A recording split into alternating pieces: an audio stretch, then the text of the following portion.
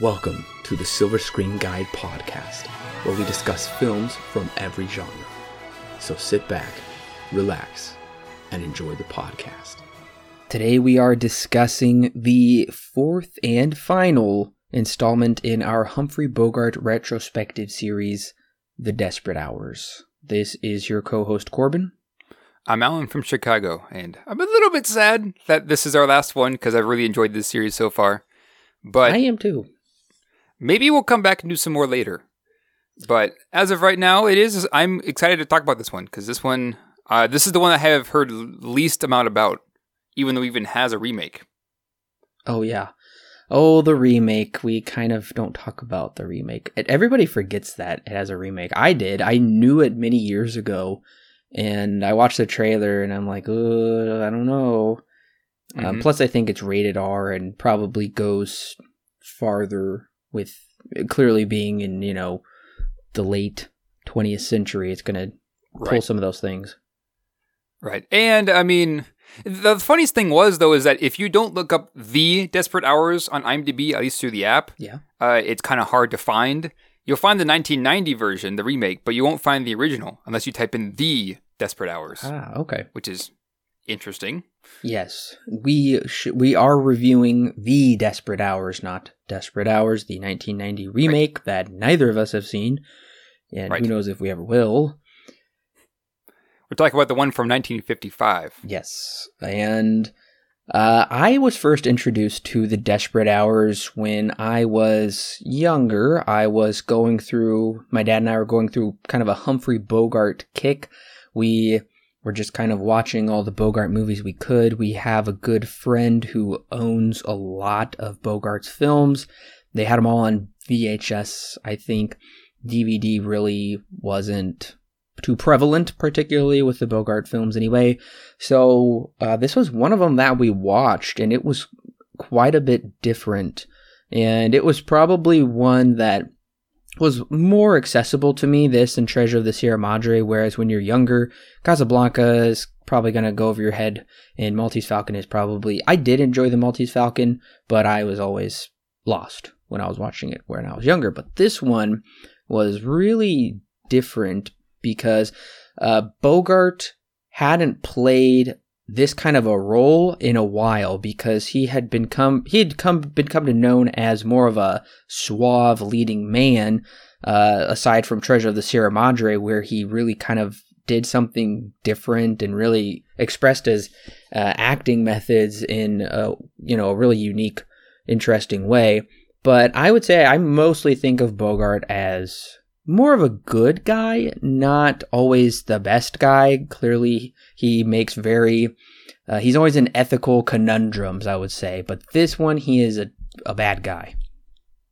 Yeah, this is the first time in the three movies, at least, that we're talking about, that Humphrey Bogart really takes on fully this bad guy role. We do kind of see him transition in Treasure of the Sierra Madre, but this one, he is fully a antagonist. He's not necessarily a good guy turned bad there towards the end of that one. Yeah, that's the first time we actually ever see him in this kind of a role, especially in this little series that we're doing here now.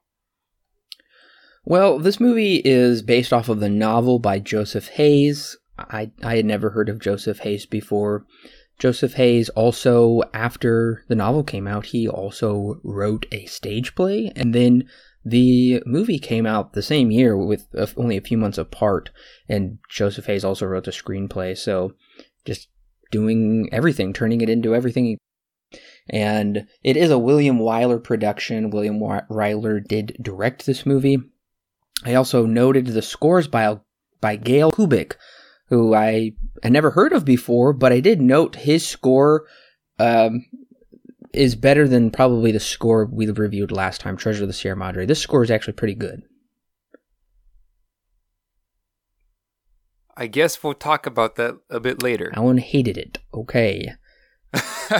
Basically, it's the worst thing I've ever heard. No, I'm kidding. Well, I'm fine. just kidding. All right. And this movie is kind of unique for the time period, I would say, because I was trying to think back to thinking, okay, most, quote, scary movies at the time involved people in costumes, monsters, aliens. We really hadn't seen something where very innocent family or just innocent people in general are really kind of trapped and pitted against this kind of great evil that could very well destroy them. And I was thinking of The Night of the Hunter, which actually did come out the same year. And I would argue Night of the Hunter is slightly scarier because it's about a preacher who murders a woman and hunts her children through the countryside. If that plot doesn't get you scared. So I think audiences were starting to get introduced to a little bit of a darker tone in cinema with darker storylines. Cape Fear is another one that is really scary, but it wouldn't be Seb Gregory Peck and also the same person who leads A Night of the Hunter. They both star in that movie. But that wouldn't be 7 years until we get Cape Fear, which is pretty darn scary as well. And also we wouldn't get Psycho for probably another 5 years. Right. Now, I'm sure you can probably answer this question for me, but had there ever been a quote-unquote scary movie? Now, this one isn't necessarily considered a horror movie, but is there ever been a movie that's been kind of set in this kind of a way where it's set more in the average American home in trying to be more of a suspense thriller or horror movie before this had come out? See, I don't believe so. I think this was pretty much one of the first movies to spawn I don't think it knew it was doing it at the time, but the home invasion subgenre, which we've seen plenty of nowadays, and which are, far more disturbing than this, I think, just for the sheer purpose of disturbing people for most of the time.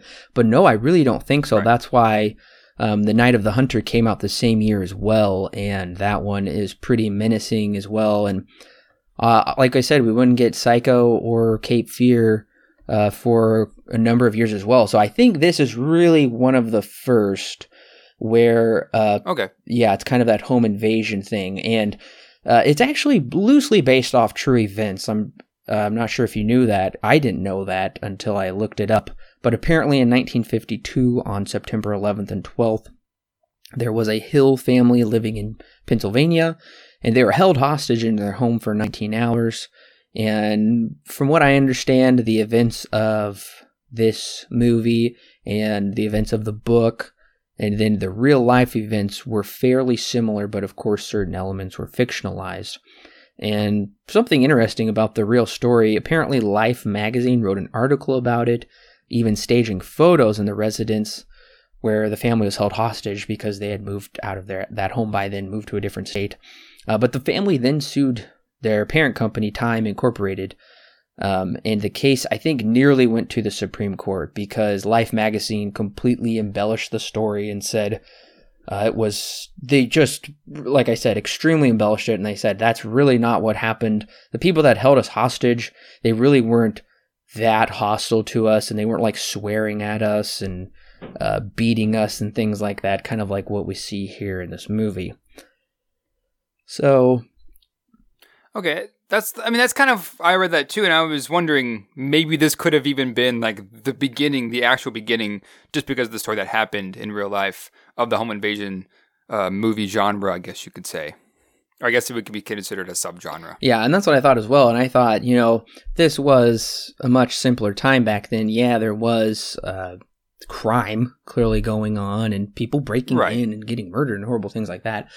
But not really based. They're really just, I don't think there was much to base these stories off of like there is today. There was no BTK and no crazy, scary things. And the public just really wasn't up for that. I mean, TV was, the Andy Griffith Show, Leave It to Beaver, I Love Lucy, things like that. And if I'm not mistaken, some of the exterior shots of the home were some of Leave It to Beaver.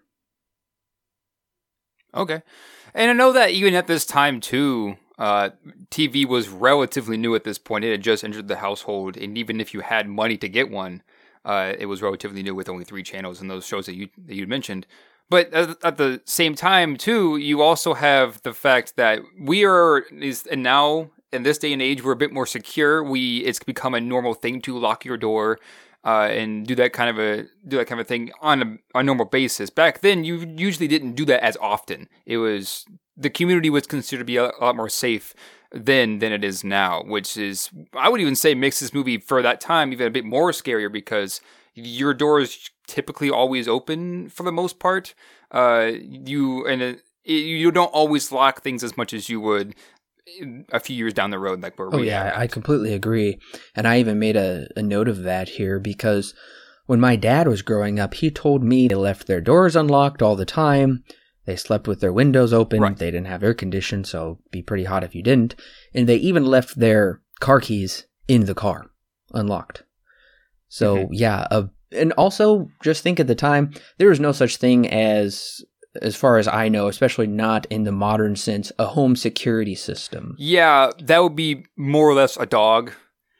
Other than that, Right. There was no ADT back in 1955. Yeah, and you know what? Honestly, today you turn on the news and it is scarier than honestly anything you can go see at the theater. At least that's what I think so. And that really wasn't the case back then. So Right. It's a completely different world. So I'm trying to look at it through, 1950s eyes or even before then, people, were a kid growing up born in the 40s or even earlier. So this would have been extremely frightening for audiences back then, especially because it's just a random suburban neighborhood. Right. And then they just get held hostage just like that. And they very well could all be murdered or horrible things done to them. So yeah, for the time, a very frightening, disturbing movie. Right. And like I said, the stage play, it did actually go to Broadway. Oh, interesting. Yeah, so that's pretty big if your play makes it to Broadway, but Joseph Hayes must have been pretty good with what he was able to do because his novel came out in 1954, the Broadway play came out February 1955, and then the movie came out October 5th, of all things October. I don't think October back then was known more for scary movies, but that came out in 1955, and the Broadway play actually won the Tony for Best Play and Best Director. Oh, wow. That's a pretty big deal then. Oh, yeah. It is. Well, are we ready to get into the plot? I think so.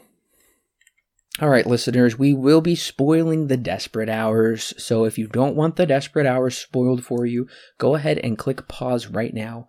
Go ahead and rent and watch the movie, or purchase it, and then come back and click play, and we'll be ready to talk about it. Dan, played by Frederick March, who apparently was like a big actor back then. He was like a really big deal. Ellie, played by Martha Scott, Cindy, played by Mary Murphy, and Ralphie, or Ralph, as he prefers, played by Richard Eyre, comprise the loving suburban Hilliard family. They're a well-off, carefree, optimistic family. The young Ralph wants to be a man, and Cindy wants to be a woman, married to her love, Chuck Wright, played by Gig Young.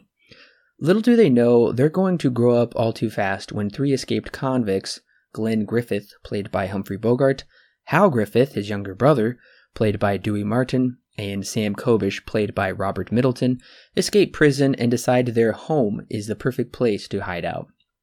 Over the next 36 hours, the family will struggle to stay on the good side of three very temperamental, very violent men. Meanwhile, Sheriff Deputy Jesse Bard, played by Arthur Kennedy, worries he must get Griffith before Griffith gets him, because years earlier, Griffith vowed to murder Bard for slashing his gun across his face, permanently scarring him. The family learns Griffith will leave them alone once his girlfriend Helen brings them a large sum of cash for them to escape out of Indiana. Only problem is, Helen never comes because the police try and arrest her for running a red light. So Griffith and his gang hang around for a while longer, despite the warnings of his younger brother. After a few unsuccessful escape attempts along with some surprise visitors, one of which results in their death, the group grow more desperate, so much so that Hal wants out because he doesn't want to be an accessory to Kobish's murder.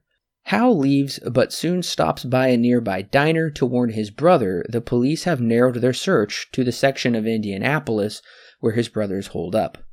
While trying to make the call, Hal's nerves get the best of him when two policemen walk in.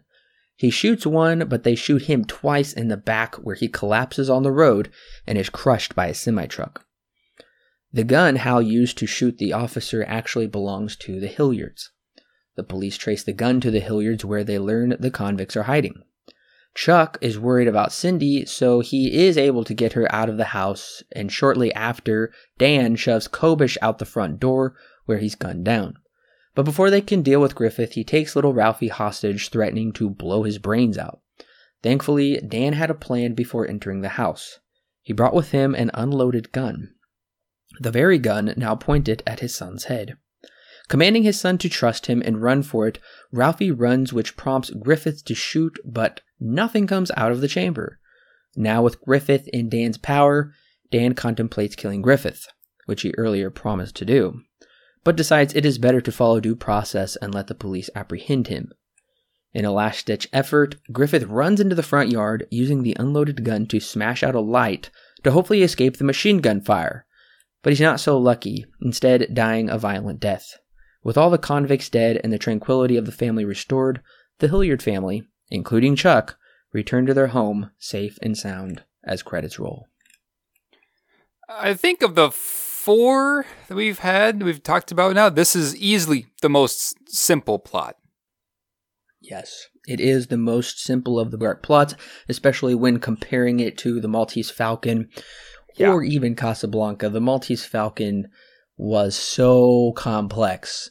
I'm not sure. I'm wondering even if The Big Sleep is more complex than the Maltese Falcon, because I heard the writers of The Big Sleep they even got confused writing it halfway through. And that's what one of my professors told me and in film class. So, yes, but this one is straightforward. Leave It to Beaver family is terrorized by murderer convicts. It's a nightmare. I can't believe audiences who would come in to see this movie and they're just used to such tranquility, and then they're like, oh my gosh, this could happen to me. You know? Right. Right. And we were just talking about that in the background. We were just like, this would have been a bit more impactful back in the day, because you don't usually think that this thing would ever happen. Per se, you don't ever lock your door. Yeah. And I think the setup actually makes sense for why the criminals choose their home, because we know Griffith is actually a fairly smart guy. He's fairly calculating, and we kind of have more of a battle of the wits going on between Griffith and between Bogart's character and Frederick March's character. And Griffith basically explains, because Dan says, why did you choose my house? And he says, because I saw you had a bike in the front yard and people with kids don't take risks. And I'm like, That's a good point. Right. And like you just said, this is, when you really break it down, really strip away a lot of the things here, it's basically just two men just trying to outsmart each other.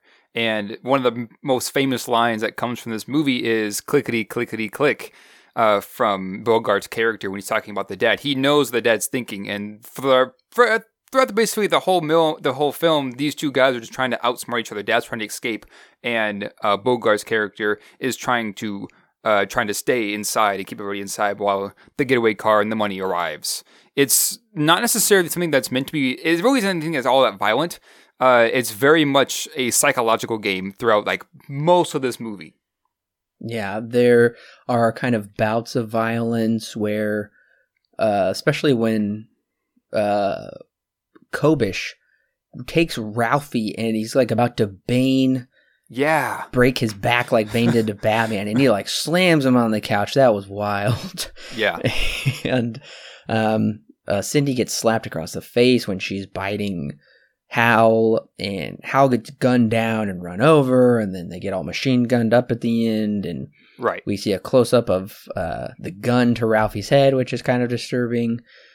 And so there's like things like that, but yeah, like you said, also the trash guy gets shot up also. Other than that, it is mostly psychological. Right. And it is actually also kind of surprising that they had Ralphie twice, I think, had a gun pointed at him. Yeah, that's right. And lots of talk of we're going to shoot the kids, which is, for the time, I mean, it's pushing it for the time. Of course, we know as the audience that nothing's going to come of it, especially there at the very end when the gun is pointed at Ralphie. on one of the last scenes. You know, at least at that point, that there's nothing in the chamber. But for the time, it's pushing it a bit to have kids having them have guns being pointed at them. Oh yeah, and even there's quite a bit of sexual tension in this movie, where the young daughter Cindy, she's very young and beautiful. These men have been locked up for a long time. Hal is a good-looking guy also, and Griffith is like, we're gonna just kidnap this girl, and she can be like your concubine for, whatever, and right. Kind of gets pushed into her, like his body against hers, and especially that scene where Cindy comes home and Kobish is drunk, and he has those lustful eyes, and he's kind of like, I want her. So that put me on edge, even, in 2018. Yeah. With kind of that tension, because that is really troubling, and so and if we've seen more things than audiences have seen in 1950, I can't even imagine how stressed out they were.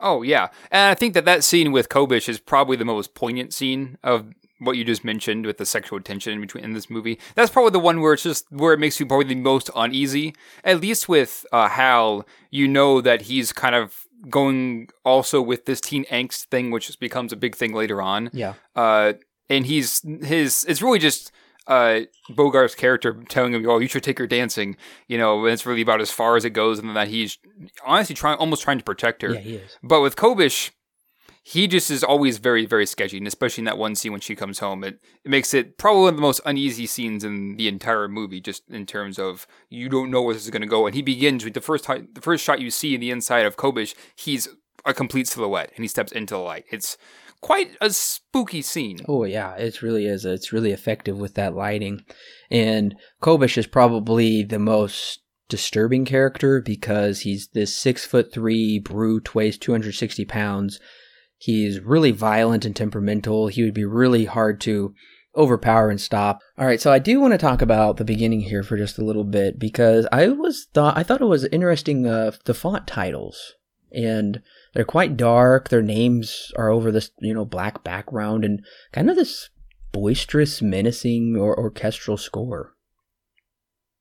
Right, yeah, and I think that's kind of, I know in the opening I kind of mentioned this, but this is, I think, the one piece I don't like at all in this composition is the opening piece. Not a big fan of it at all. Now, I do like the visuals, like for one thing, the text, but then when it shows the actual neighborhood, it kind of gives you this uneasy feeling because it's a very high angle and it's going quite slow and fast enough. It's going slow enough where kids on bikes can just ride past it, not a problem at all. And then, of course, it ends up on the house that we're going to be focusing on, the Hilliard's house. In terms of visuals, it does a really good job. In terms of music, not a big fan of the music here.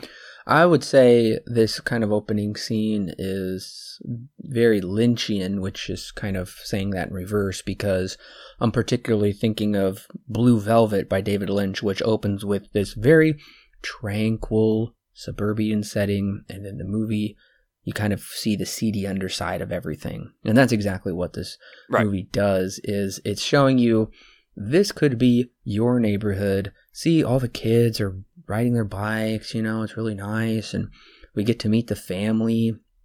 They got a cute kid and a daughter who, at first I thought she was in high school, but I'm pretty sure she's already graduated. Yeah, she is not going to school with her brother, which I would assume they'd be at the same time. Maybe not the same school, but at least around the same time. So I'm assuming she's probably in college. They never really state where exactly she's at in her education, but that's just kind of what I'm guessing is college, because she does ride with her dad to wherever she's going. But yeah. Yeah, and I was a little surprised the parents are quite a bit older than their children, especially the father and son. There's a really big age gap there. At least it looks that way. But I'm wondering if that's because they tried to base it off maybe the real people, or I don't know. But I do think the cast works really well together. I would say, the father, son, and daughter are great. The mom is fine. Yeah, I mean, they at least feel like a real family. You get the banter between the son and daughter. by Witch, what is it? Dream Witch. Yep. And she responds with goodbye, pest. You get this brother-sister banter, and then this interesting little tidbit that Ralph doesn't kiss his dad, but instead wants to shake his hand, and his dad's like, what's this about? And you get the sense here that these kids are acting older than you would, I guess, typically think of them. Once again, Ralphie doesn't kiss his dad, and he's kind of acting a bit more older than what he is. And the mom and dad are even talking about marriage when it comes to their daughter, she just has a boyfriend, and there's nothing anywhere past that with them. But yeah, you get this sense right pretty early on, like the first scene here, that these kids are going to be a bit older or maybe act a bit more mature than what their age really is. Right, I thought the same thing. And I did think that was pretty cute when he wanted to shake his dad's hand because he wants to be a man. Yeah. We do get we get kind of this introduction to this, what I would more so say is a side plot until it finally comes into play really importantly at the very end. And that is Sheriff Deputy Jesse Bard. And we learned that a few years ago, Glenn Griffith shot a police officer. He was already cornered, and he's like, you know what, I'm going to murder a cop just because I want to do it. And then that apparently made Jesse Bard so mad, he slashed his gun across his face, and Griffin vowed to get even with him, which I can't help but think of the Andy Griffith episode. I'm going to get you for this, deputy. But I'm kind of disappointed because they're kind of setting up this showdown between the two, and it never factors in later, and it never happens. Right, yeah, I never got the sense that they were setting up a showdown between them, more just trying to get a way to get the police involved somehow through a bit more means than just there's an investigation, people are dying. But you are correct, they do still, to a certain degree, set up something between Bard and Glenn Griffith, or Glenn Griffin, where there seems to be like he's going to have where Bard is going to have some kind of arc, and he's going to end up taking down. He's going to be the one who takes down Griffin there towards the end, which that never really comes to fruition. It's really just more for the police to get involved with the case, and that there's a bit more of a personal side to it as well when it comes to Bard's character. It at least gives him more purpose than what just having the police there out of nowhere, or just there to be an ex machina there towards the end. At least it does that much, but you're correct. They don't really do anything with that storyline arc or storyline tidbit. Yeah, you're right. It gives us a reason to bring this police officer in and have his story kind of run parallel and then come together there at the very end. I'm just disappointed in the first act. They're saying Griffith vowed to get even with him. Griffith never even brings this person up. Now that he's escaped, that seems to be the furthest thing from his mind, is getting revenge on Jesse Bard. He just wants to get the money and essentially get out of there. So to me, that seemed kind of like a needless introduction, or just kind of, it just really brought it up for no reason because they completely dropped it and did nothing with it. So I was kind of surprised they did that. Yeah, I can see that. Okay, well, so I want to know what your thoughts were with the shot of Bogart's hand. It's just a shot of Bogart's hand resting on the door, and we can just see out of his car window as they're cruising along the neighborhood, deciding which house to pick. I thought that was a great shot. Yeah, and it really is a great shot. And there's a lot of great shots in the interior of the house, too, which I'm sure we'll talk about later. But yeah, once again, it's kind of like the opening of the film where it's moving along rather slowly, and at least this time you have some kind of human element to it, where you have Bogart's hand on the side of the car. At the time, you don't know it's Bogart until he walks up to the front door, but you get this sense, you know immediately who these characters are and what they're doing here, partly because of the police scene before and the radio broadcasts that was kind of setting up all this. But yeah, you really get this uneasy feeling that you know that they're going to end up probably most likely at the house that we've been focusing on. It does make the scene rather uneasy because it's so soon. This happens no more than 7 minutes in, they're already in the house. And essentially, from then on, things begin to transpire. And they don't really leave the house, only a few times. I thought it was an interesting choice for them to jump into having them, kind of be in the same environment so quickly. Them getting into the house, like you said, it takes no more than 7 minutes. And then for the entire family to come home and start big confrontations with all of them, we're barely 20 minutes into the movie. And things have escalated really quickly. Right. They don't waste any time getting things to start. And I'm wondering if maybe they should have taken slightly just a little more time before all of this like came about so fast, because I will say probably the second act, probably towards the end of the second act, I feel like there's a bit of a dip where it feels like they're stretching the story a little just to kind of fit the runtime. Either they could have maybe just like trimmed some of that up a bit, where he has to go get Kobish and then the police detectives find the trash man's body, and then they set up shop in the back of a kitchen. And some of that I felt like was kind of stretching things a bit before we got to the final showdown. I don't know. What do you think? See, the fact that they didn't really take the time, as I guess what you would typically see, to build up really anybody until it's already happened, when that is when the three criminals actually break into the house, or I guess just kind of end up at the house. They didn't waste any time, and I think that's actually, in my own opinion, is to its advantage, because it really, you would assume that naturally they would try and set up a lot of the stuff before they show it, but in this case they set up to I guess a baseline and then go right for it, and it really catches you off guard. Now, when it comes to there towards the end of the movie, I guess there are a couple of things that I do kind of wish they would kind of shorten up a bit, or maybe even cut out, because maybe you're right, this does kind of go on for maybe a bit too long before it gets to the end showdown. But at the same time, at least nothing here is worthless. It's just, I guess, filler at times. The scene in the restaurant, I can get. The police tend to, I don't know, we know what the rules were back then. I know now that when it becomes like a state of emergency, usually schools are the first thing that are set up for camps when it comes to like military stuff. But in terms of them being in the restaurant, it's an interesting choice, but nothing I'm really too worried about. But my only concern there is that the boyfriend, Chuck, comes in and then starts, for some reason, avoiding the question that the police officer knows that he has the answer to. And we know that he has the answer to, but for some reason avoids it.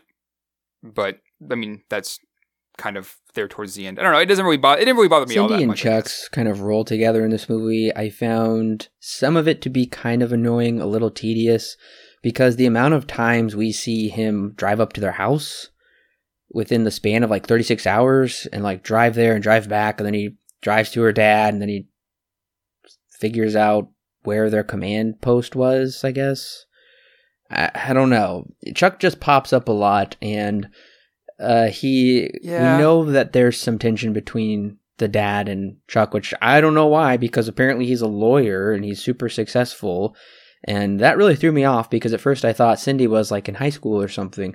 And then she gets in the car with this much older man, and I'm thinking, well, I can see the problem here. Yeah. But I guess not. Yeah.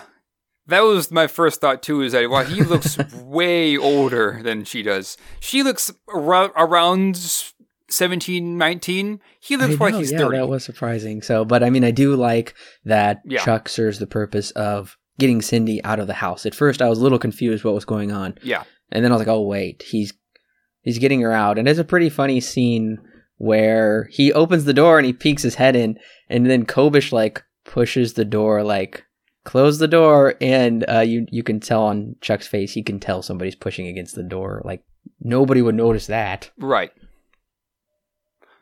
That's kind of what I was thinking too. I think that I know at this point, I'm sure that he knows that there's a guy behind the door, and I'm sure he knows that there are people nearby. But yeah, he's a very interesting character. It's clear that there's a lot of drama between the two of them. The opening of the movie, she states to her dad that they had a fight. There about I think the day before they have the conversation, and then of course the whole movie happens, and it's just emotions are kind of flying everywhere, but probably due to the fact that there are people in their house. But yeah, Chuck, just in general, Chuck is a very, very interesting character. just in And I general. would agree with you. I want to jump back for just a minute. I do agree with you. I do like that this movie jumps into the plot because that's what we needed to grab our attention. I don't think we really needed to spend Right. more time than we do on these characters. The breakfast table scene is well enough because we just get an immediate sense of what's going on in their lives. And we can we can relate to one of them in some way or another. And regardless, I guess, if you can't relate, then you can at least have some kind of empathy for this family that just seems really nice and they're just trying to do the right thing. And Right. we know these people that break in are murderers. And I gotta say, it was a frightening scene when Griffith rings the doorbell and then she opens the door and they're chatting and then all of a sudden just like Kobish comes from the side. I'm like, how did he Yep. get in there? Yep. That's exactly what was saying too when I saw this scene. Because I mean, of course they have a garage door, but or I guess a side door, but it's kind of like especially now, not really expecting that to happen. But back then, once again, doors are never locked, so he just kind of could walk right in. And so you're not, for now at least, you're not expecting him to be in, or at least anyone else to be in so quick. And before they can even finish their sentence, Kobish is already inside. And yeah, it's a pretty spooky scene because from then on, it's just kind of this really, it becomes really, really tense. Because they kind of say early on that if anybody calls the police or anything bad goes wrong, somebody's in the family is going to get shot. And they bring that up multiple times. And so the stakes are made relatively quick as to what's going to happen if the family missteps. Relatively quick, this is all made pretty clear. The dangers and the stakes that are at hand. I want to know your thoughts when Kobish, who has this very childlike mentality of wanting to play with toy guns and planes, and then when Ralph comes downstairs and he's upset that somebody messed up his plane, Kobish wants it, and Ralph's trying to run away from him, so he kicks the couch, pinning him, and you can see the boy's scared. Right. And then the boy smashes it, and I really like that. He'd rather break it than give it to Kobish. And then Kobish picks him up, and he's going to just chuck him across the room. Were you shocked? I was a bit shocked because, yeah, you're right. Kobish is has a very big child mentality to him, where he's not, I guess, all there all the time. And this gets even worse when he has a bottle of wine to drink. He actually becomes dangerous. But yeah, it for one also goes to show that the kids here are very strong and they're acting maybe more adult than the adults are at times. But at the same time, it also goes to set up how dangerous he's going to become later on and how much of a threat he'll become to this entire operation. And to the family as well. It's in some sense it's kind of funny because this guy just picks up this kid and throws him down the couch. But it's also kind of scary because he wastes no time in getting there to that kid and picking him up and about to break him. So it does do a really good job at setting up both Kobish's like shortcomings, but at the same time Kobish's and how dangerous he can become and how strong he actually is and what he's able to do. One of the interesting lines that really does kind of even further the stakes of this movie is, despite Griffith being more or less rational, Dan does say to him, "You can't blame us. Like, if something goes wrong and the police do, you can't blame us." And Griffin says, "I can do anything I want." Right. Showing that don't be so easy to trust this, smooth-talking guy who does keep some level of sensibility to the group, and his brother Hal is even more sensible. And I do wish I don't know how they would probably implement it, but I wish we had maybe a little more dialogue between them or a little more interplay between them, because I think their relationship in this movie is really fascinating.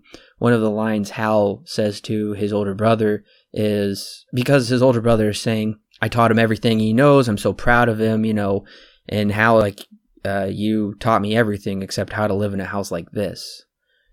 And then you see Griffith frown, and then later on it kind of comes to like, what are we doing? Like, we're just missing out on life. Like, this is what we're doing with our lives. It's utterly pointless, and we're going to go to jail because of Kobish, and we're going to, actually get the death penalty. So I do think those exchanges of interplay are interesting. I just wish we possibly could have had a little more throughout the movie, but I don't know if that would have been possible because there is a lot of just kind of scrambling, desperation, trying to escape, trying to do this and that. And I think that's probably better to hold the audience's attention that way. Yeah, and just in a general sense, this movie isn't really all that deep, which is not really meant to be either. That's just how it is. It's meant to be more of it's meant to be more tension building than it is trying to be more of a character piece, I guess you could say, or really anything past just a general sense of understanding.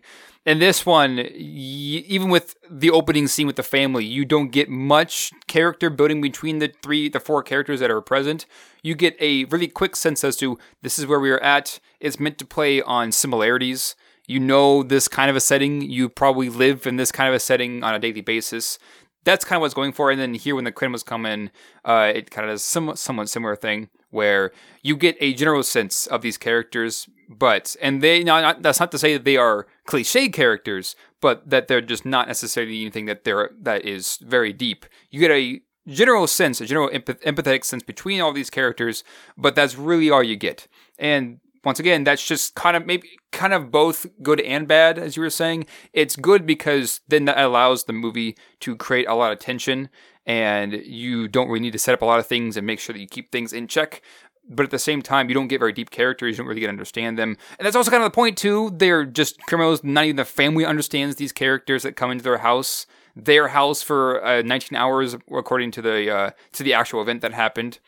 So I do agree that, to a certain extent, I guess I could say, that it would have been nice to have more building with all these characters that are in this house, because there are a number of them, and shadow is kind of a bad word to say because it kind of has a negative connotation to it with it, but that is kind of the whole thing about it.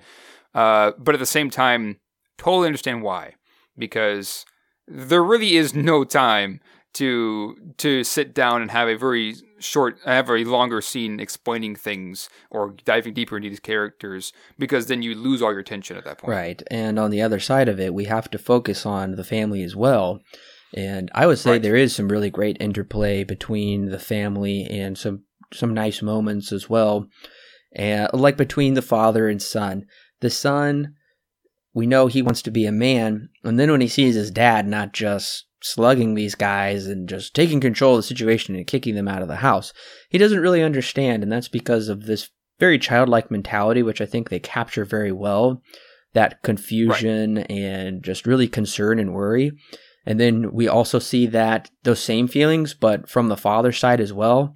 And he tries to explain it to the son where he's like, it's okay to be afraid sometimes, and I won't let them hurt you when it comes down to it, but you have to be smart and think about this stuff and not just, just fight people that have guns and you don't have a gun. Right. I think that's well handled. Right. And I really do enjoy this because it's kind of the opposite of, at least at the time, what things were like. Usually the man is the one who provides and protects the family just outright. The mother usually doesn't have a job around this time. That's just how the culture was then. So seeing the father kind of not really get his hands dirty in the situation is kind of opposite compared to what you normally see in this kind of a situation. You normally would see the dad, like you were saying, even Ralphie was saying, slugging those guys and getting them out of his house. He literally can't do that in fear of his own family getting hurt or even getting killed at the worst of it. It's very, very interesting that we chose to do this because, like I said, you normally never see something like this. It's always the man who's the one who becomes the one who wins in the situation. That's just, once again, how it is. But it's just very interesting that they chose not to do this. And like I mentioned this earlier, Ralphie feels maybe even more like a male figure in a sense than his own father does, where he's willing to do all kinds of stuff and at one point even gets out of the house and tries to escape, but of course is caught.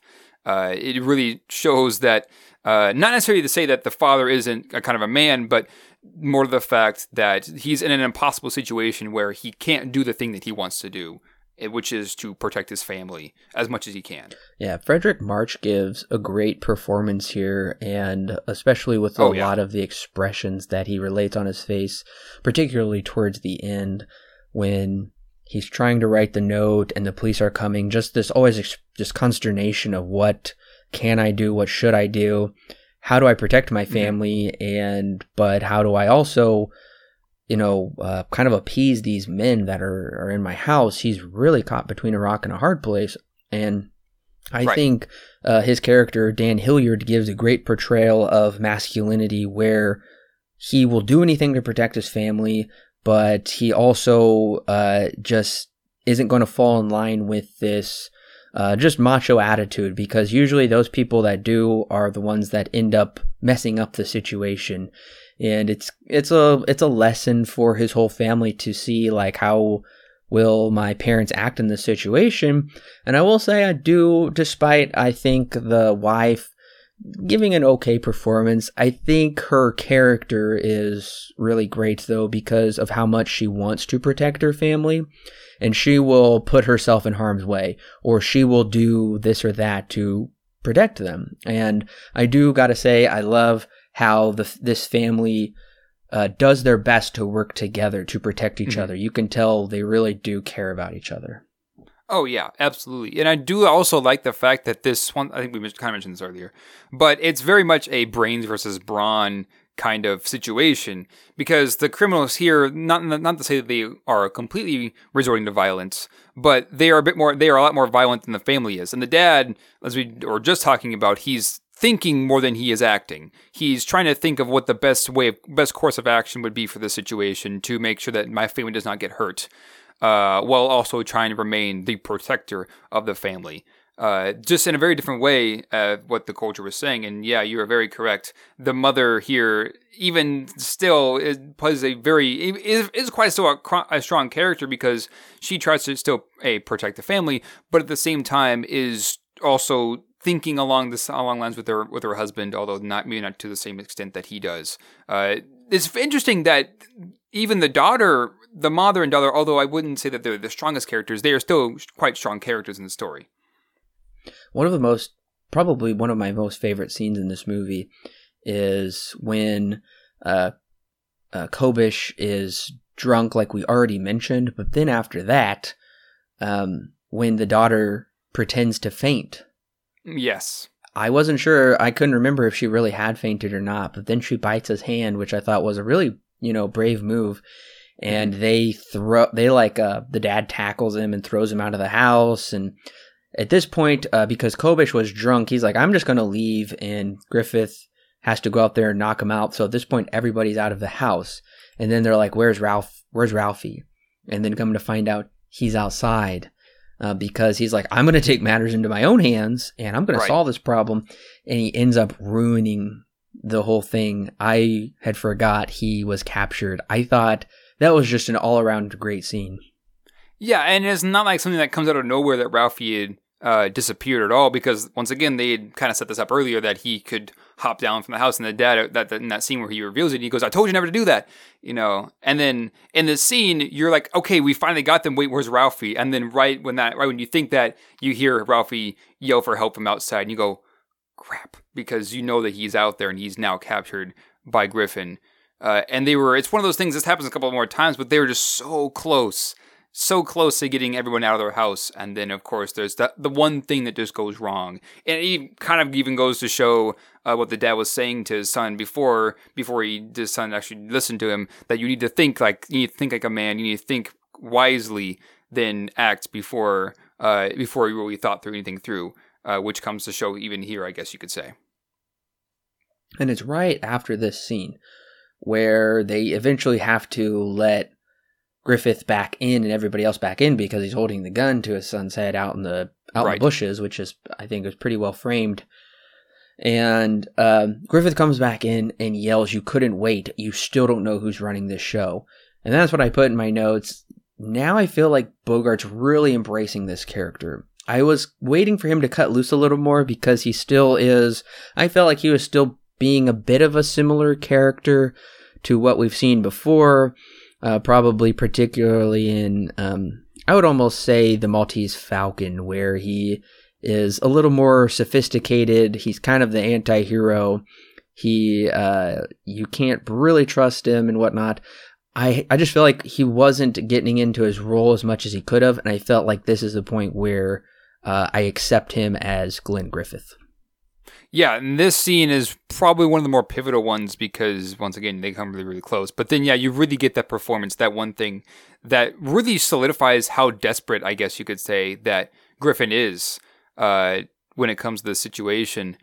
Because he needs to get out of there. He really wants to get out of there really, really bad. And it's only going to be for a few hours that this family doesn't want that to happen. And part of it is that the dad thinks that, we find out this a bit later on, the dad thinks that he's going to be taken with them when they leave, and he doesn't want that to happen. But yeah, you're right. This is probably the scene when Bogart really steps into that character. And this is kind of, for me at least, this is the scene from here and up until the end where his character becomes very, very interesting to me. Because he's more than just a criminal.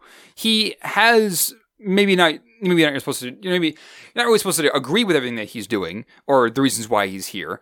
But that's also kind of the point. He's an antagonist, but he's more than just a criminal. He's got his brother that he's caring for, which we find out, especially there towards the end when they have that conversation when Hal wants to leave. You really get this sense, kind of the same as the father, maybe a little bit, where he's kind of the parent figure of his brother. And it's really interesting to see those two contrast each other as well. Yeah, you're right. This is one of those scenes. It's probably one of the better scenes of the movie because you really get to see everything. You get to see, I guess, the stakes of how far they are willing to push it if it needs to go there.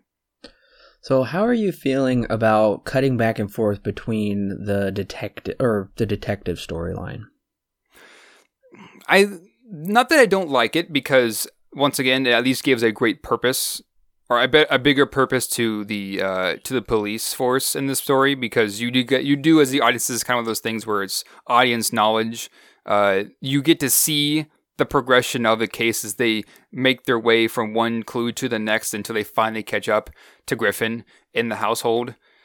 So it isn't bothering me too much. I understand why it's there, and at least it's edited very well, so it makes sense why they cut in and out between the police and then back to the family. But they are there, and I once again do kind of wish they had a much bigger purpose, or maybe explored or explained it a bit better than what they gave.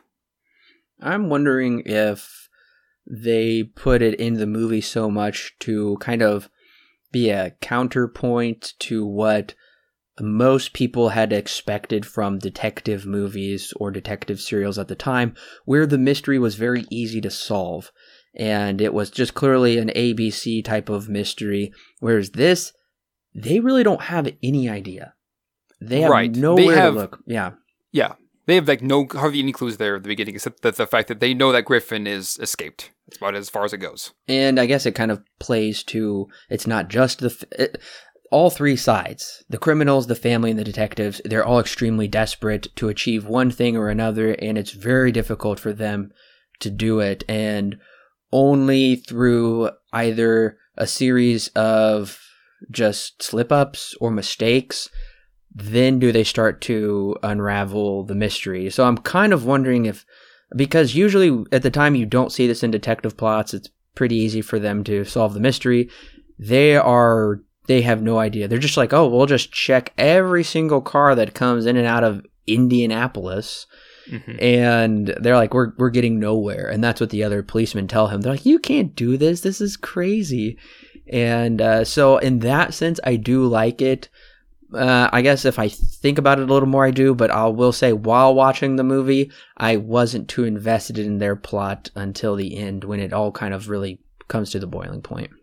Yeah, I can definitely see where you're coming with that. I mean, once again, I think that it's necessary, but I do kind of wish that there was a bit more of a bit of a better reason. Maybe if they had fulfilled that at the end, where they actually have the showdown between Griffin and Bard, where he actually kills him, maybe that would have made it all worth it there at the end. But that also could have very well have been a detriment to the story as well.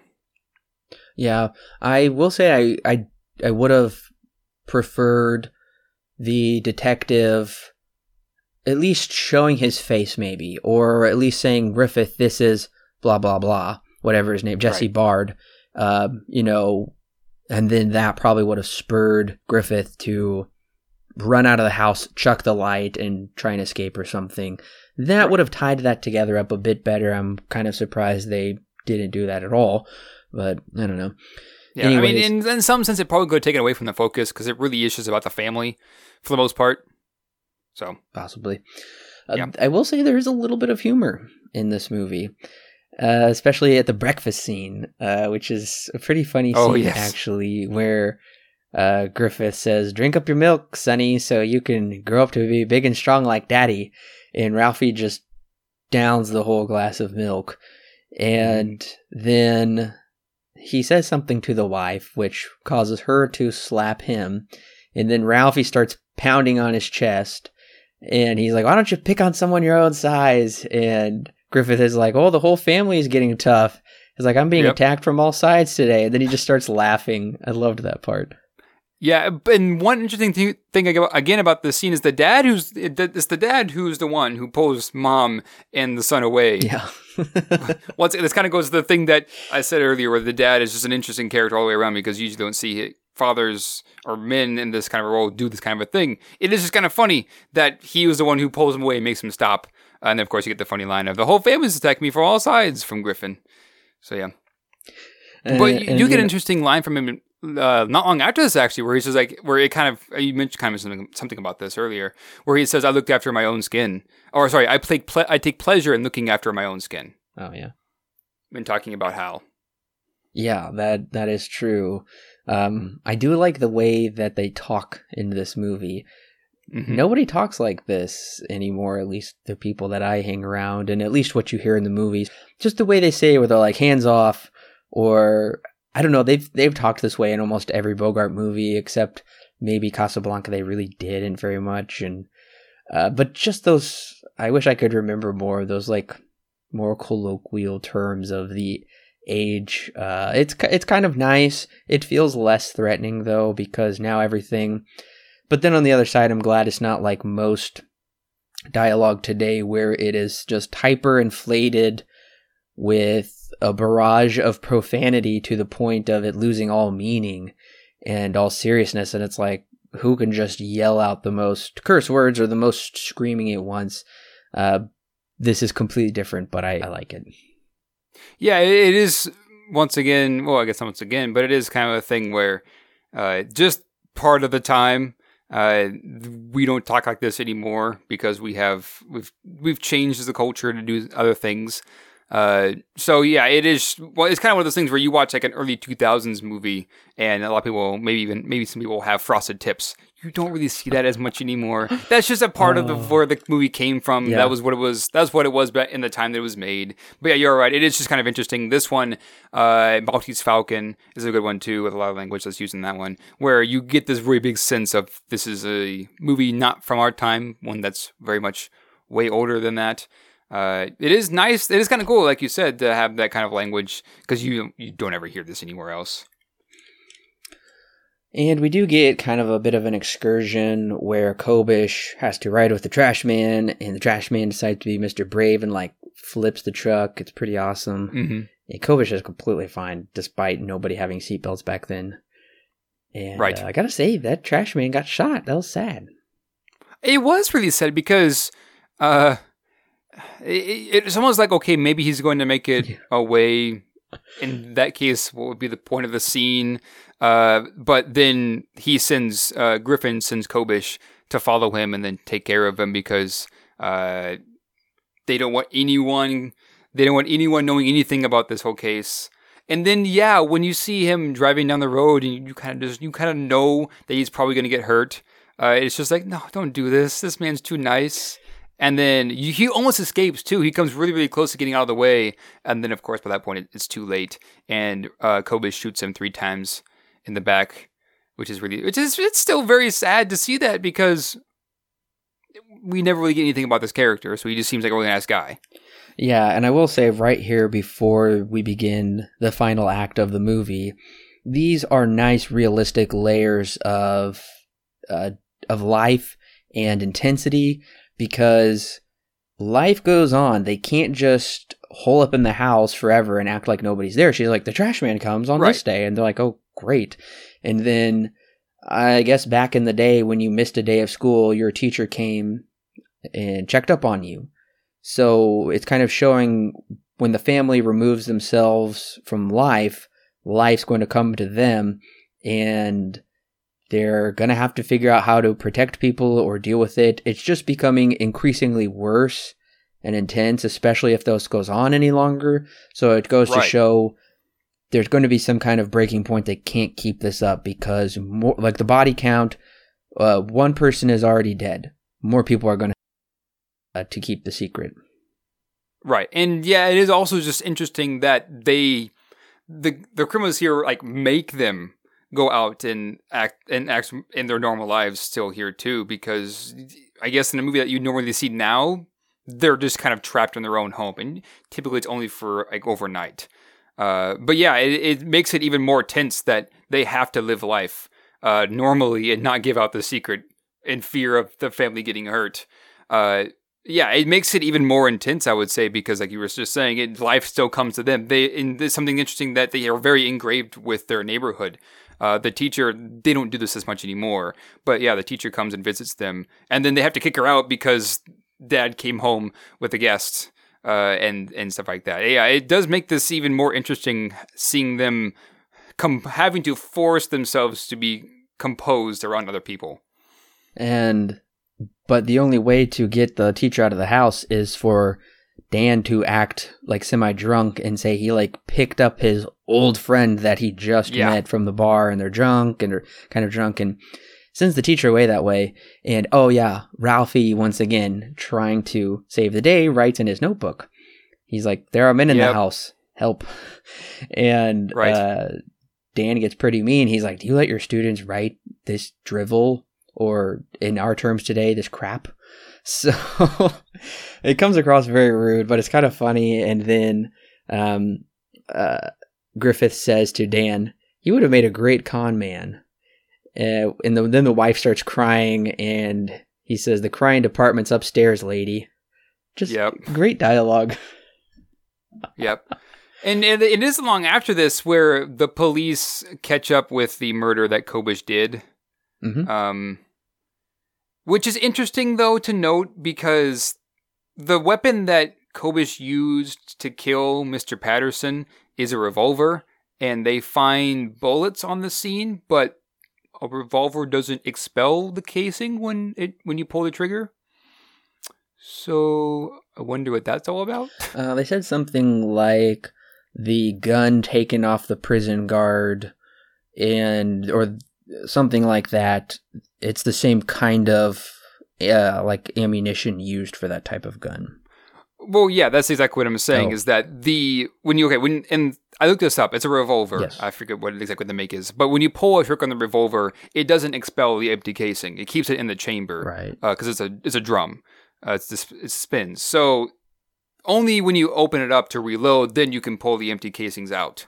It doesn't expel it unless they found somehow the bullet that it went through Mr. Patterson ended up on the ground somewhere, which is unlikely. But I guess it is possible. But they don't explain that, and it would be more than just them looking at it on the ground in their bare hand to say, oh yeah, it's 38 caliber. That's a good point. Before they take it into a lab. That's a good point. I didn't really think about it because I don't know much about that stuff. But right. And I do think that his fellow policemen kind of bring him back down because he's like, oh my gosh, a murder. It must be the Griffith gang. And they're like, what? No, we live in Indianapolis. What do you know? We don't know that. So that's kind of funny. Right. I mean, to be fair, it is kind of a small thing because it's a clue, but not the clue, which is a bit later on when Hal dies, that really gets them to figure out where they're going and where Glenn Griffin is at. But it is a point that I noticed, and I'm just like, hang on a minute, because I knew that the gun that they had was a revolver, and I don't know very much about guns either, but I looked it up, and yeah, they don't. Now, that gun does not expel the empty casing automatically. The gun that Hal has does. That one, when you pull the trigger, it's automatic, so it shoots out the empty casing when you pull the trigger. That one would do that, but not the revolver. So Maybe I'm wrong. Maybe it does. Who knows? But Well, that is something I noticed when I was watching. It is funny later on, though, like not long after this, when the police do get the note about that Dan writes for the police. And they're like, okay, what do we know about this note that was written? And they say, all we know for sure is that the man was wearing clothes. Yep, because the bellhop was just like, he gave like 13 different descriptions of the man. He's like, yeah, all we know is that he was wearing clothes, which is kind of a funny line. They say it so nonchalantly that it's just so funny. Yeah, it is. And I gotta say, this next scene is probably one of my other favorite scenes of this movie. I don't know if I can pick or not, but it's when Hal gets out of there and he's willing to pull a gun on his own brother to get out of there. And the brother again says, I'm so proud of him. I've taught him whatever he wants. And we kind of get the battle of the father figures here, where Dan comes down the back stairs as well. And he's saying, no, he doesn't. He didn't teach you anything good because you're in this horrible situation. Right. And it's interesting because to me, it seems like that Hal gives more respect to Dan because he calls him Mr. Hilliard all the time. He gives him more respect than he ever gave his brother, probably.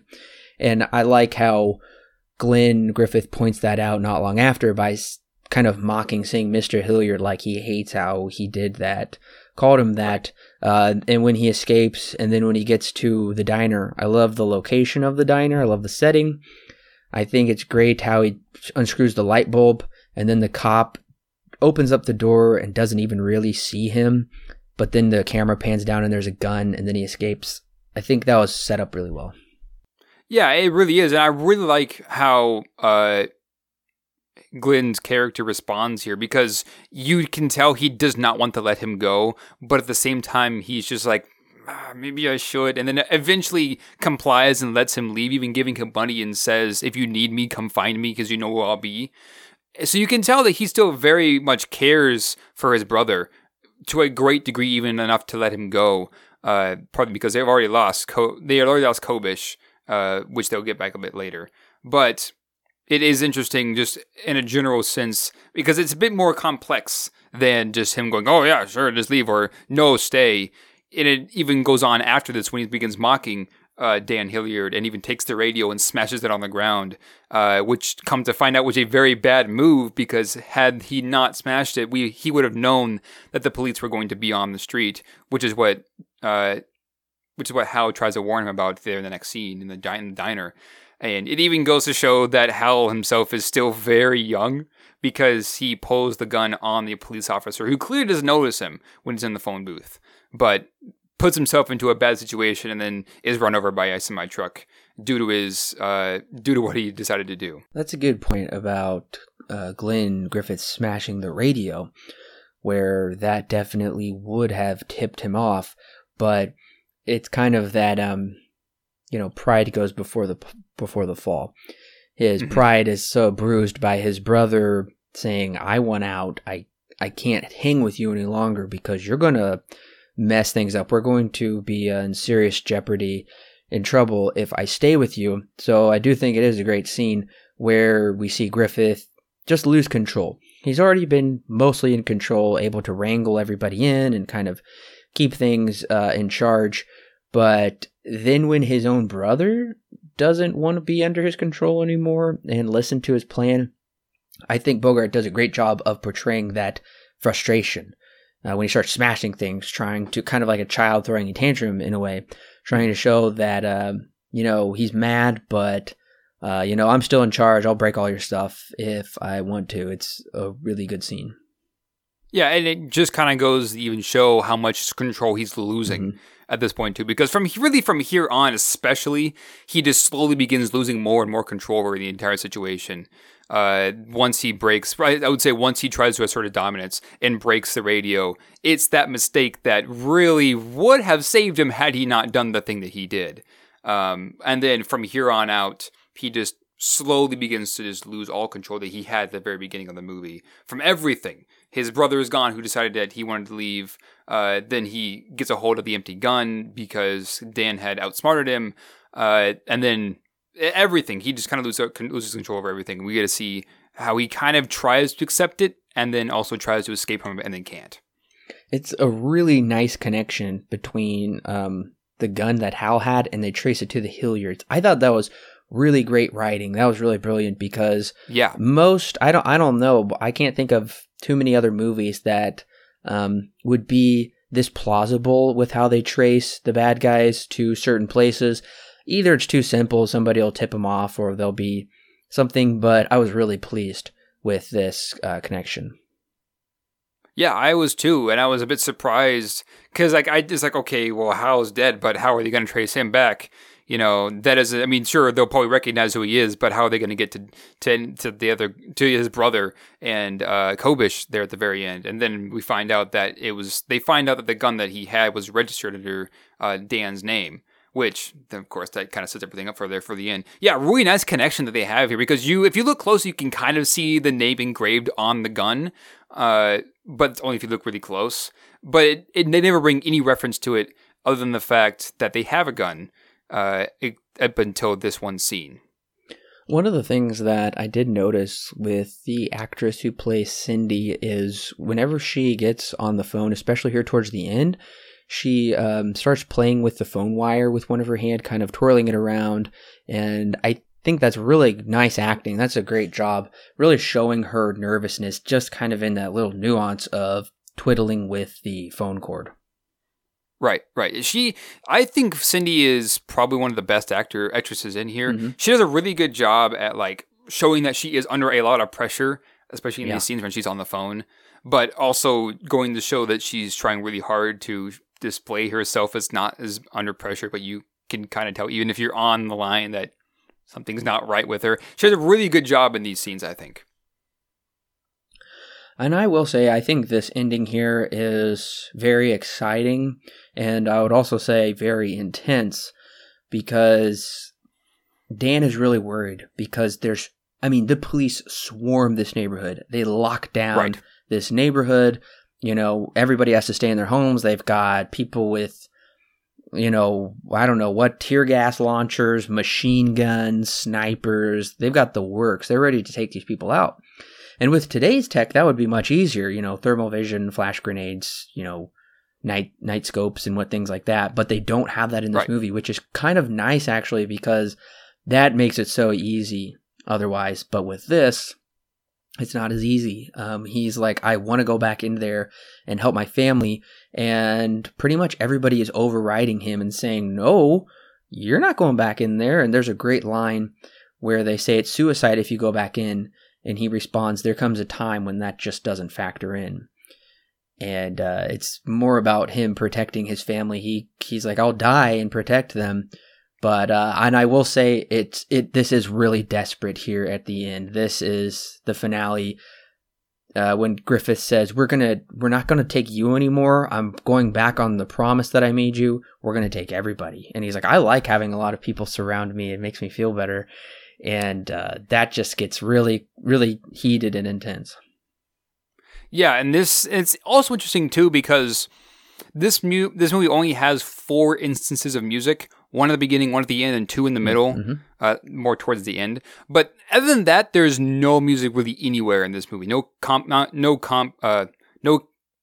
score for it, I guess you could say, which is very, very interesting because I guess it makes sense because it's a play, but. Based off of a play, but it's just very interesting because most of the tension that's built here is due solely because of the acting, and this is one of the best scenes that is put on display. There is a bit of a musical composition there in the later part of this climax, I guess you could say, but they do a really good job at building tension without using music. It's all done through acting and editing, which is a really interesting way of building tension in a movie where you would typically see them use music to aid with that.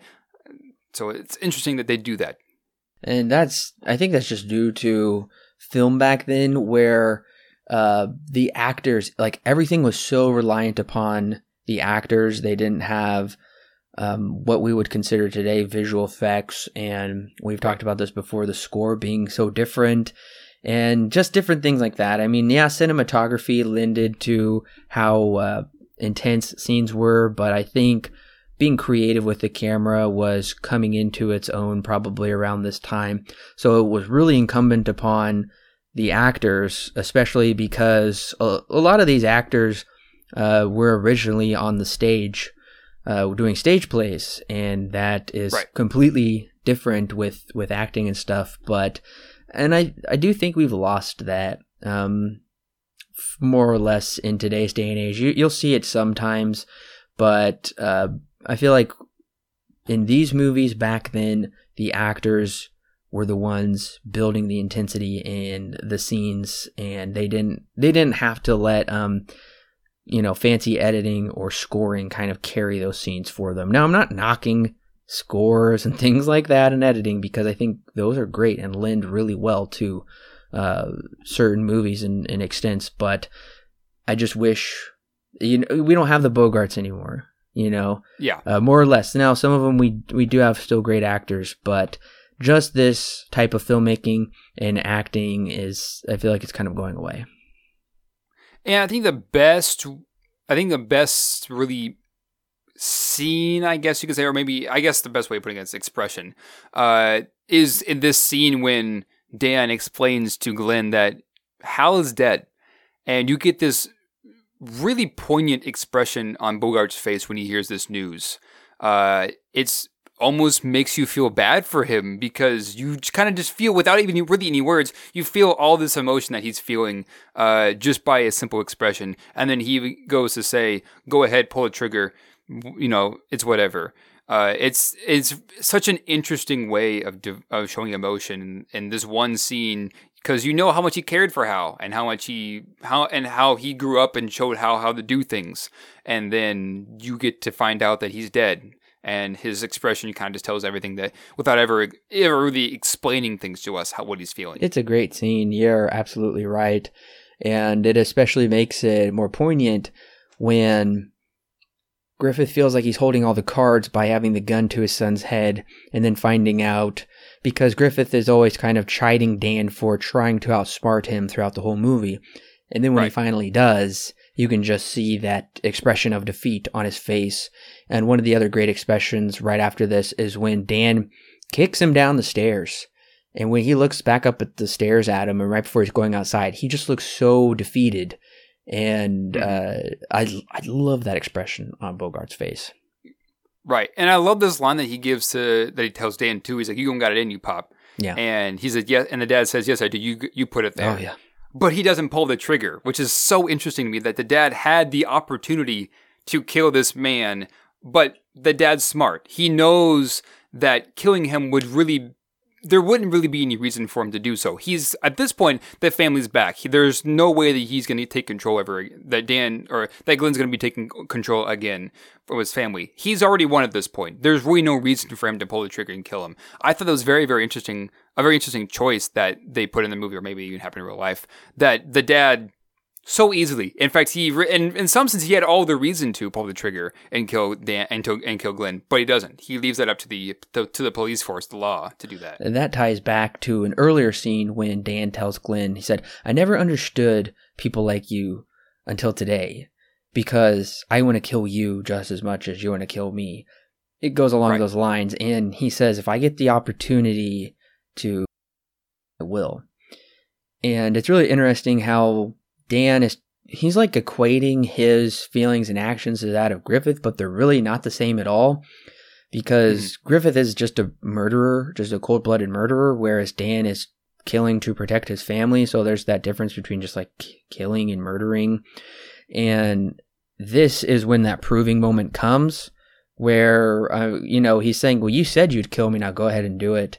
And he's saying, "No, nobody's in harm's way now, like you said. Everybody's out of the house, everybody's safe." Now, I guarantee you, if he could have shot first and he knew his son or one of his other kids or wife was going to die, then he would have. But like you said, and especially Bogart portrays it so well, this just expression exudes of just complete defeat. He's like, "I've defeated you. I'm not going to shoot you. You need to." And I think that is such an admirable trait, is showing he's like, although it would be completely human to kind of get that vengeance, of like all that you've put me and my family through. I think it's great that he doesn't do that. Yeah, absolutely. Well, okay, I will say that, I forgot that the gun was empty. Did you remember the whole time? Were you not worried the whole time? No, I wasn't worried the whole time because I remember seeing Dan taking the bullets out of the magazine and then cocking the gun to pull out the extra bullet in the chamber. So I knew that the gun was empty, and I guess I was a bit surprised. That Glenn didn't know that the gun was empty, because you always get that line of you always need to know the weight of a loaded gun, that you will hear a lot. That was my only surprise, but I guess it makes sense because he's been in jail for how long was it? 8 years, 6 years, something like that. Yeah. So I mean, makes sense. So I was, I guess, a little bit surprised about that. But other than that, no, I knew that the gun was empty when he was pointing it at Ralph's head. When he was unloading the gun, they're saying, "Are you crazy?" And I'm thinking, okay, what is he doing? I can't really see where he's going with this. And then when it does come into play, and we get that really great shot of Griffith standing in the back of corner of the room with the gun to his son's head, it's pretty disturbing. And then the dad is saying, "Trust me, run out of here, trust me." And I'm like, "What are you doing?" And then I was like, "Oh wait, that's why he unloaded the gun." Mm-hmm. But I was worried at first when he pulled the gun off of Dan. I'm like, he's gonna feel that there's nothing in there, but he doesn't. And it's also very possible that he would, under more calm circumstances, realize that the gun wasn't unloaded. But I think he had so much going on, probably, with trying to escape and get out of there, that the thought wasn't occurring to him. Right. That, and I'm guessing that just years in jail, he hasn't really held a gun that's loaded or unloaded. True. That's also, I'm sure, part of the reason that his feeling with the weight of a loaded and unloaded gun has just kind of deteriorated since then. So that's probably also part of it as well. So my thought process when he falls down the stairs and he sees the gun laying at kind of the midsection of the stairs and he puts it in his pocket, I thought, oh, okay, you know what he's going to do? He's not going back to jail. He's going to go out there and pretend like he has a loaded gun and, like he's aiming it at people and they'll kill him, which is very similar to the end of The Town when, what's his name? I can't remember. Jeremy Renner's character tells Ben Affleck, he says, "I'm not going back to prison. If this goes south, we're holding court on the streets," which is such a great line. And I'm like, that's what Griffith is going to do. That's where they got this from. But I was wrong. That's not what he does. He gives a pretty good attempt at breaking that light and running out. I didn't know what he was going to do. Because I'm just like, okay, well, that's an empty gun. You can't do much with that. Mm-hmm. And the police are far enough away where that if you were to try and pistol whip one of them, you're not going to get very far with that. So when he went out there, I was like, okay, it's just like a last-ditch effort when he throws the gun and destroys the light. But there's, more than one light that's there. And so they don't waste much time before he's shot and he dies. They're right on the lawn. But yeah, I was a bit surprised that it was like a last-ditch effort thing, and he could have gotten it had there been only one light. He probably could have escaped, but there wasn't. And he was I guess you could say he was outsmarted by Dan and also being the police force there too. Now, okay, I gotta look this up real fast because I want to make sure I'm right. Oh, okay, that's interesting. Well, this movie came out the exact same year, this one that I'm about to mention. It's kind of interesting. They came out actually within the very same month, Rebel Without a Cause. I'm not trying to give anything away, but the end felt a little similar with the unloaded gun and the shooting. I'm not trying to give anything away, listeners, if you haven't seen one of the greatest films ever. I know exactly what you're saying. Side fact, I actually did get to see that in the theater. That was pretty cool. I'm so jealous. It's pretty great in the theater, I gotta say. Sure it is. But I know exactly what you're talking about, so yes. Yeah, I just thought that was interesting. They came out in the same month, a few weeks apart, and they're ending with the unloaded gun. I'm like, wait a minute. Anyways. And then, of course, we kind of get this very pleasant ending, which I couldn't help but think of. Have you seen The Burbs with Tom Hanks and Carrie Fisher?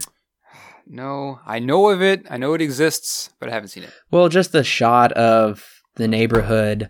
And I feel like this is kind of will be like used in horror movies later on, where we kind of get this zoom out shot of the entire neighborhood, and there's, police cars and ambulances and everything's fine. Very much reminded me of The Burbs, which I'm sure probably took a little bit from this. But I do really like how the family goes inside, and then Dan, the dad, sticks his hand back out and waves Chuck on in. Like, come on, you're part of the family now. I thought that was a nice little uplifting touch for the very end. Right. And also Ralph kind of puts aside his differences and kisses his dad there at the end as well. Yes, that's right. It is a very happy ending because it kind of relieves all this tension that's just kind of been building and building and building up until the last 30 seconds here at the very end. And so, yeah, it's a real nice ending. Real nice, real peachy. So, Alan, what is your rating and recommendation for The Desperate Hours? I think really the biggest thing when it comes to recommending this is that it's not necessarily... There are a lot of movies that are kind of like this. I think one of the more recent examples is maybe even The Strangers. We do have home invasion movies that do still exist, that are very prevalent. I guess Paranormal Activity could be considered one we take. Now it's more of a supernatural angle with it. But I think that even though this movie is a bit dated to just over time, that's just kind of how it goes, it still holds up very well. And I think that they do a really good job, despite not really using much music, keeping the tension there and still very much alive, I guess you could even say, that it just keeps building and building and building. And anyways, even though I do kind of consider some of this stuff to be a bit shallow, that's really nothing I would consider to be a criticism for the most part, because it makes sense why it is. It's meant to be one of those movies that you're just supposed to empathize with, and then have that scare you or have that build tension into you because of familiarity and having that being twisted. But at the same time, there really is no reason for it to be here just in general, because with it, it would have taken away from the movie's pace. It would have made it a bit more odd to have put more, like we were talking about, more character building in certain scenes than not. Overall, really good movie. I really did enjoy it, and one that I would probably end up owning at some point. I'm sure all four of these that we've talked about, I'll end up owning at some point, because I've enjoyed them all for the most part.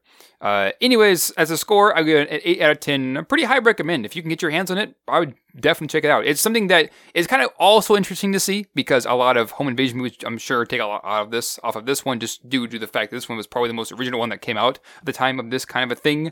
So, other than that, yeah, 8 out of 10. That's a strong recommend. Strong recommend. Wow. The Desperate Hours is a harrowing tale for the time of a suburban family terrorized in their own home by 3 escaped convicts and their brave attempts to save each other. Just the title alone evokes feelings of anguish and intense struggle. Now, The Desperate Hours doesn't feature the deepest characters, the greatest writing, or the best story. All the acting is well enough, though this is my least favorite Bogart performance I've seen. What makes this film great is the tight story it tells.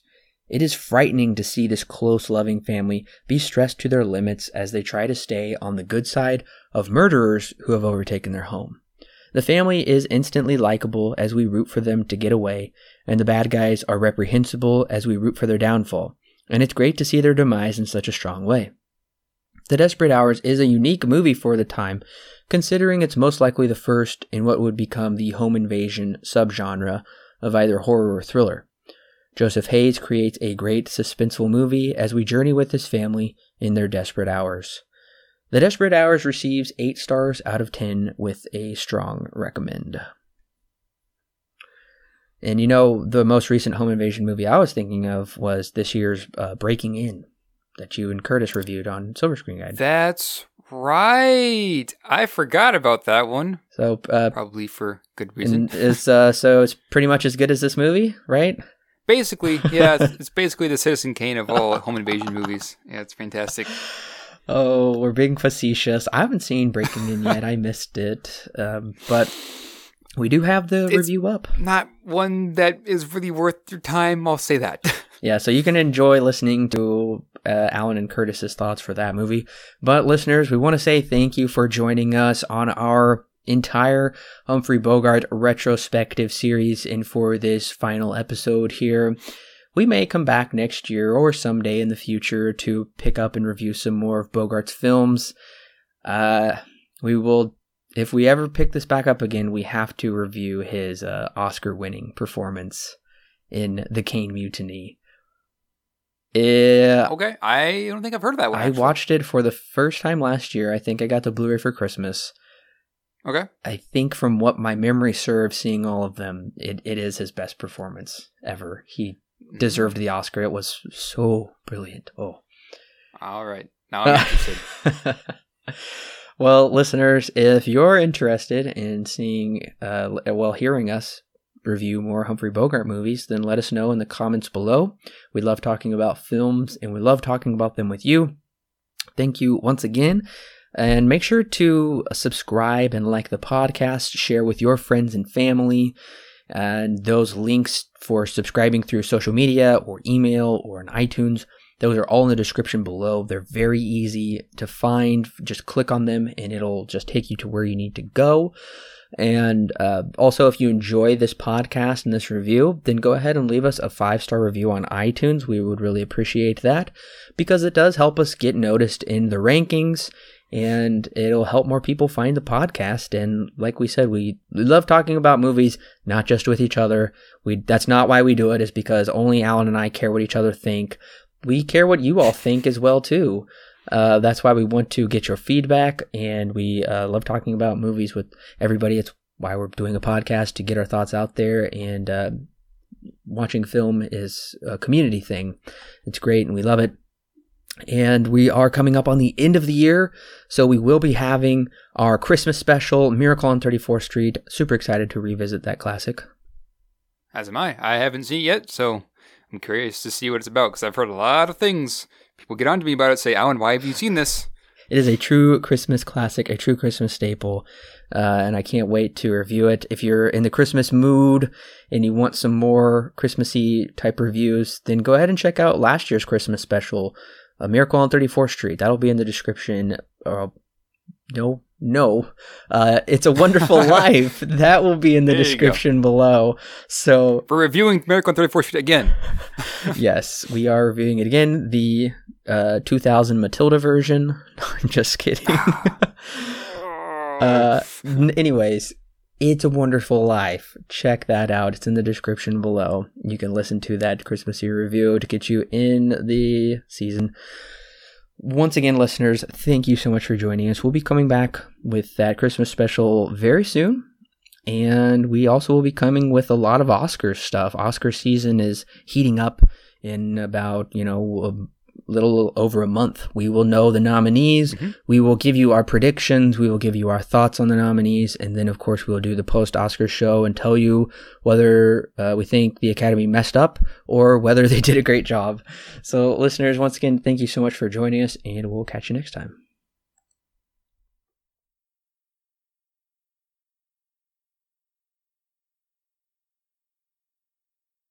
Get rid of, so that he is probably one of the more difficult ones. Where'd you go? Are you still there? Uh-oh. You're frozen, like the movie. Frozen in time. Frozen in time.